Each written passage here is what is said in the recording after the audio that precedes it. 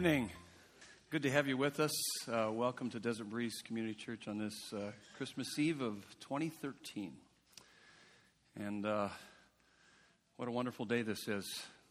Let me share with you some thoughts from God's Word. I'd like to read an excerpt from the classic Christmas text, Luke chapter 2. We'll just pull a couple verses from that.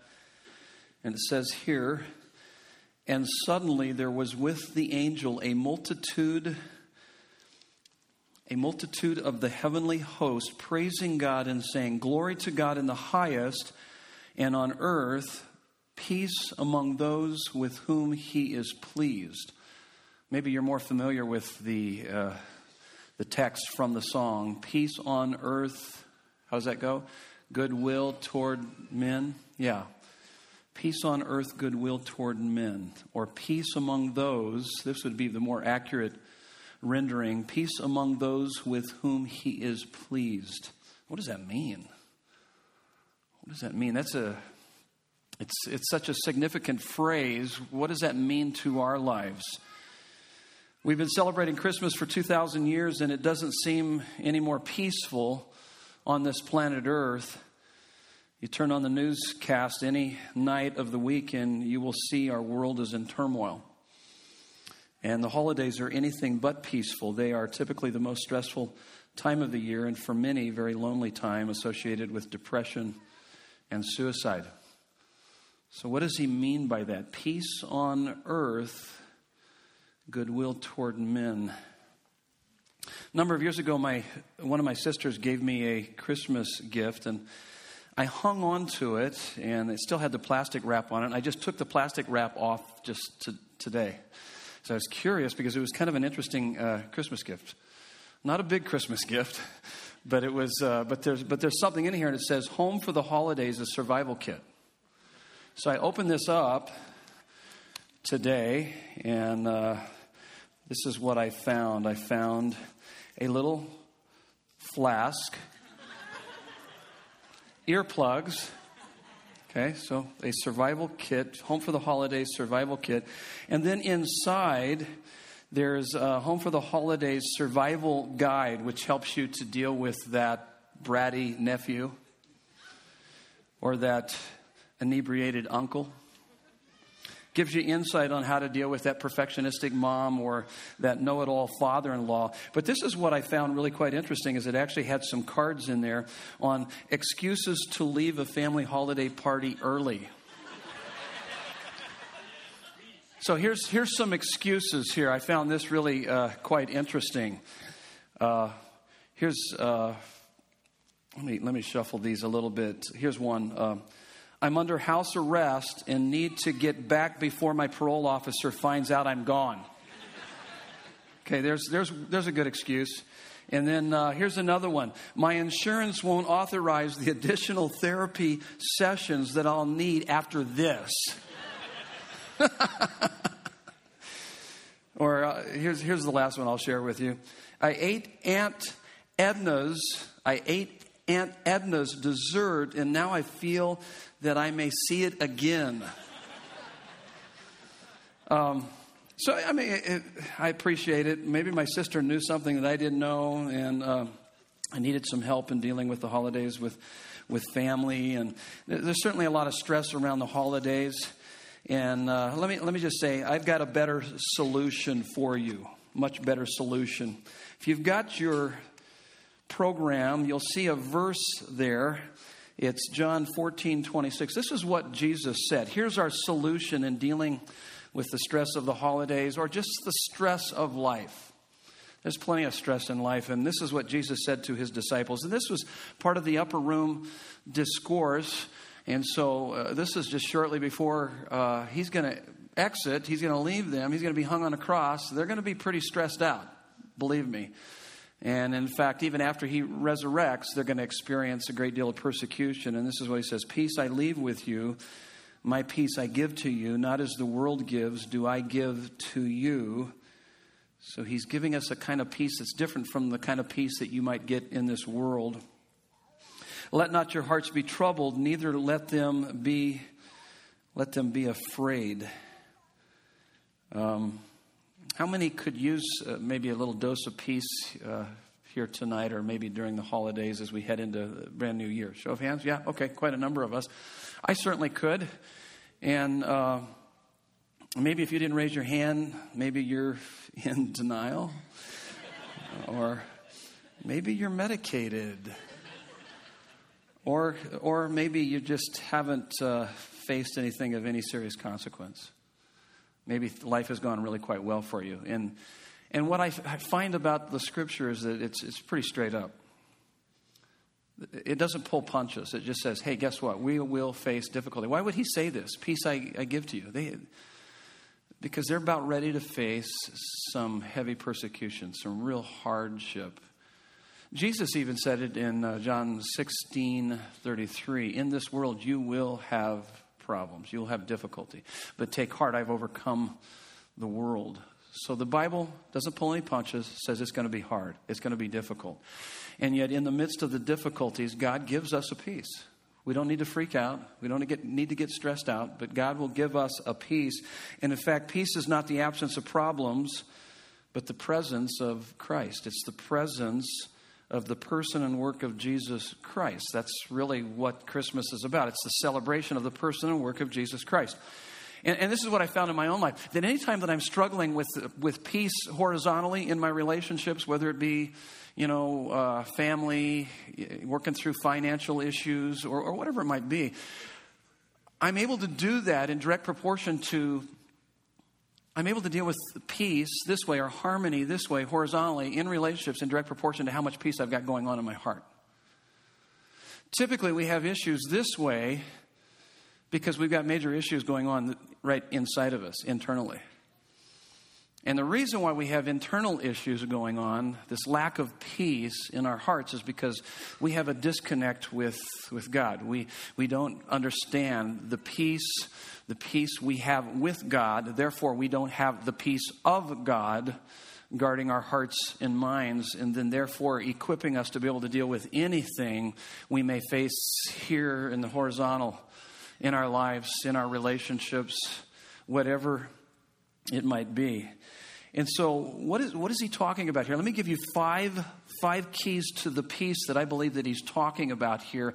Even in the midst of a fallen world, a broken world, how can I have a sense of peace in the midst of turmoil? Well, this is how we can do that. Number one is that we've got to accept God's pardon. Accept God's pardon. Romans 5:1, it says, therefore, since we have been justified by faith. The word justified means to be in right relationship with God. To be in a right relationship with God. Since we have been justified by faith, we have what? We have peace with God. So everything is okay between God and I. By the way, you need to know this. The Bible makes it very clear, is that for all have sinned and fall short of the glory of God. The wages of sin is death. Death means separation. When someone dies physically, their body is separated from their soul. When we die spiritually, which the Bible says we are born into this condition of death, we are separated from God. We do not have a relationship with God. And there's nothing that we can do to bridge that gap, but God did that for us. Therefore, since we have been justified by faith, we have peace with God. Faith in who? Through our Lord Jesus Christ. Faith in our Lord Jesus Christ. Now, this is what's really incredible, and this is why I'm a believer today and I'm a Christian today, is because when I begin to understand the essence of the Christian faith, it was stunningly beautiful. It was simply, as C.S. Lewis says, simply irresistible. This is what separates Christianity from all the major cultural religions of our world today.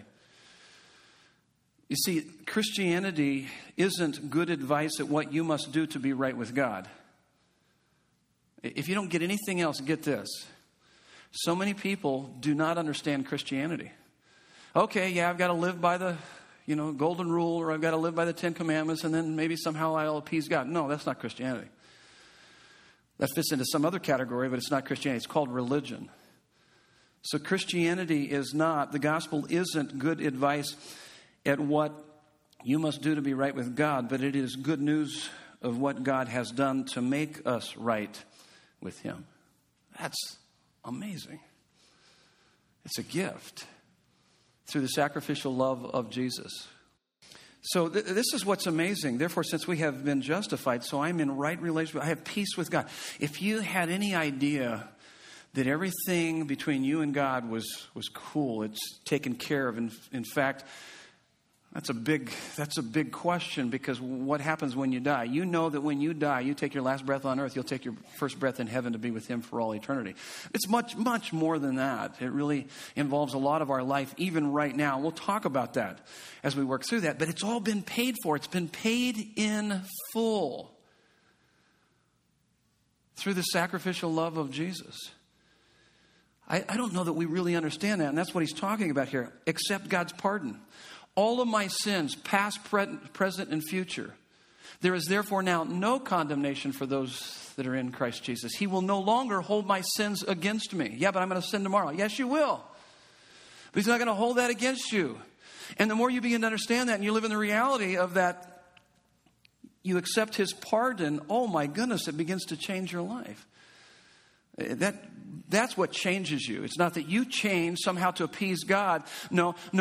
You have His pleasure. You are pleasing to Him. Therefore, that begins to transform your life. And that leads you to the next important truth. Number 2, enjoy God's presence. Because of that, because I've accepted God's pardon, I can enjoy God's presence. That's the best present. His presence. At Christmas time, when we celebrate Christmas, we're celebrating we have the presence of God. Take a look at this next verse. In fact, let's read this verse together and aloud. You guys ready? It's up on the screen. Here we go. 1, 2, 3. I have set the Lord always before me. Because He is at my right hand, I shall not be shaken.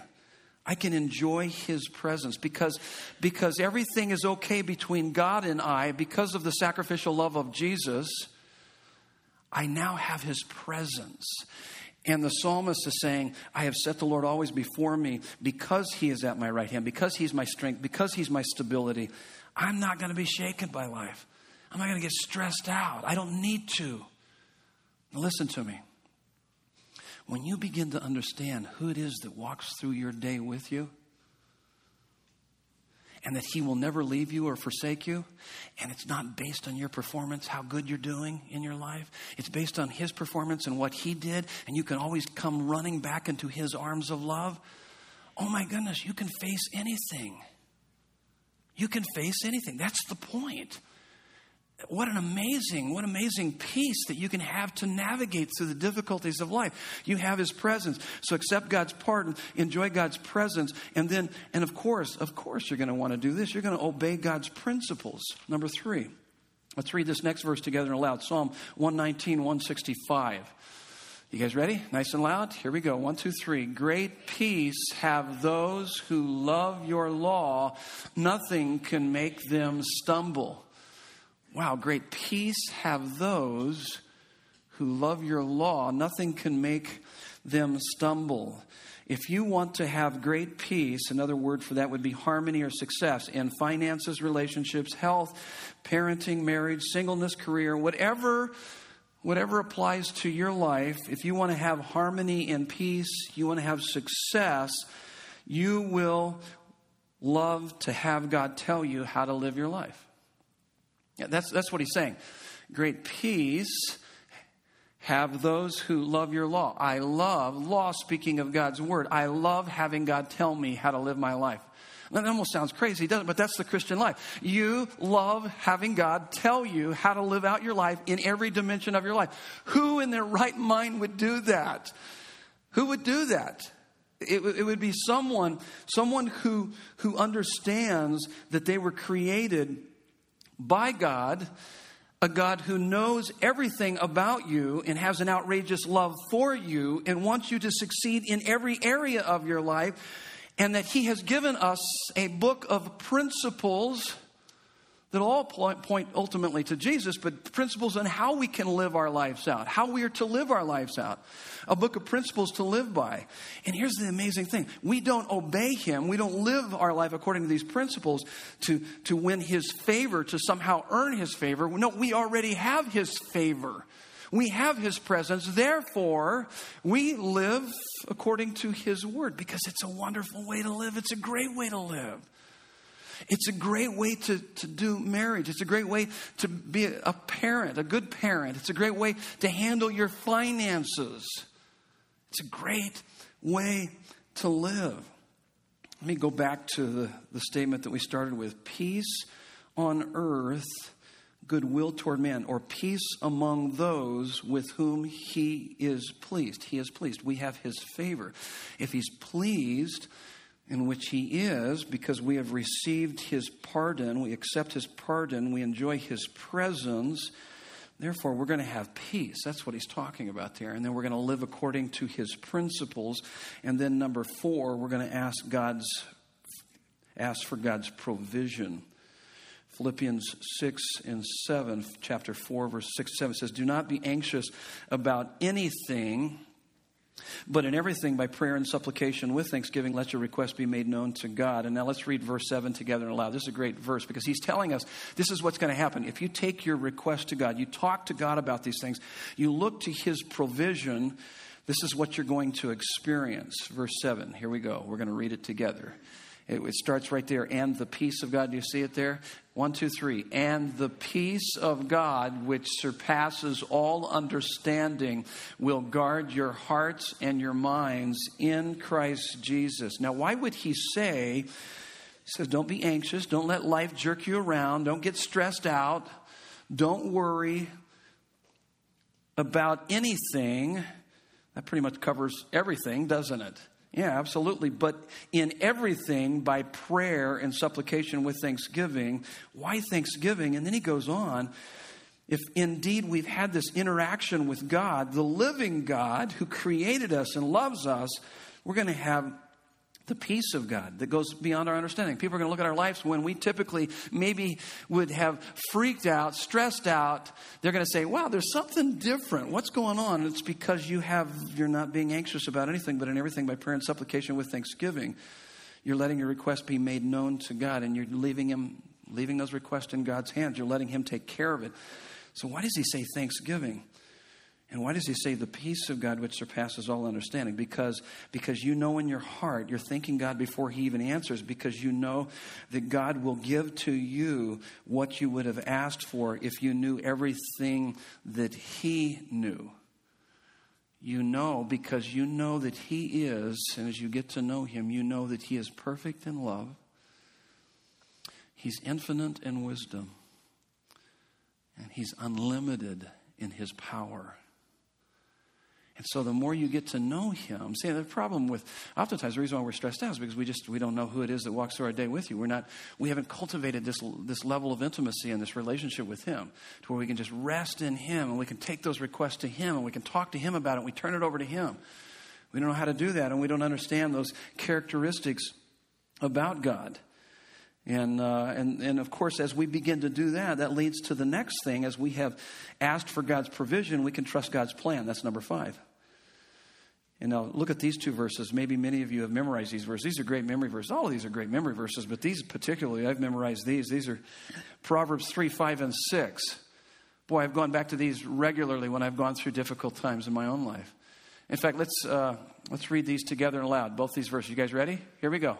1, 2, 3. Trust in the Lord with all your heart, and do not lean on your own understanding.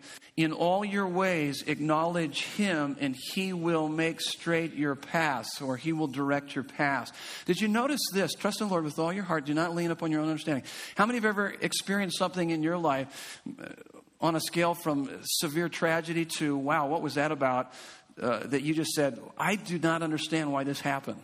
I do not understand. I see no good out of this. Or maybe you could see a little bit, but still you're struggling with it. Show of hands, how many would say, I've got a number of things or one thing or a few things? Yeah. Well, this is what he's saying. These are God's words to us. Trust in the Lord with all of your heart. Don't lean upon your understanding. You're going to make sense of it on this side of eternity. That's what he's saying. But in all your ways, acknowledge him. The word acknowledge, I used to think that word just meant tip your head to God. Yep, just acknowledge that he's here. No. That word actually means to develop intimacy with the infinite God. Cultivate a relationship with him. And the more you do that, the more you trust in him, the more you're going to trust him, because it's only natural and normal. The more you get to know him, the more you're going to naturally trust him. And the more you naturally trust him, the more the peace of God will guard your heart and mind. See, our anxiety issues are really an issue of a failure to trust God, and our failure to trust God is a failure to really get to know God. Now listen to me, and I'll validate what I'm about to say in just a moment. But you can trust his love. You can trust his love. In his love, he wants what is best for you. Believe me. Believe me, in his love, he wants what is best for you. In his wisdom, he knows what is best for you. He knows you better than you know yourself. In his infinite wisdom, he knows what is best for you. And in his sovereignty, in his unlimited power, he will do it. And he is doing it. And so therefore, what we have to do is we have to learn how to trust God. Trust in the Lord with all of our heart, not lean upon our own understanding. In all of our ways, acknowledge him, cultivate intimacy with him, and he will direct our paths. God is even and especially at work in the worst of times, doing 1,000 things no one can see but him, for our good and his glory. Now let me validate all of what I've just said here. This is how we're going to wrap it up here.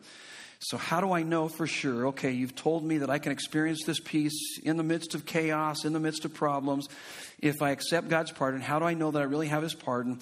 How do I know that I can enjoy his presence? How do I know that, obeying his principles are really the best way to live?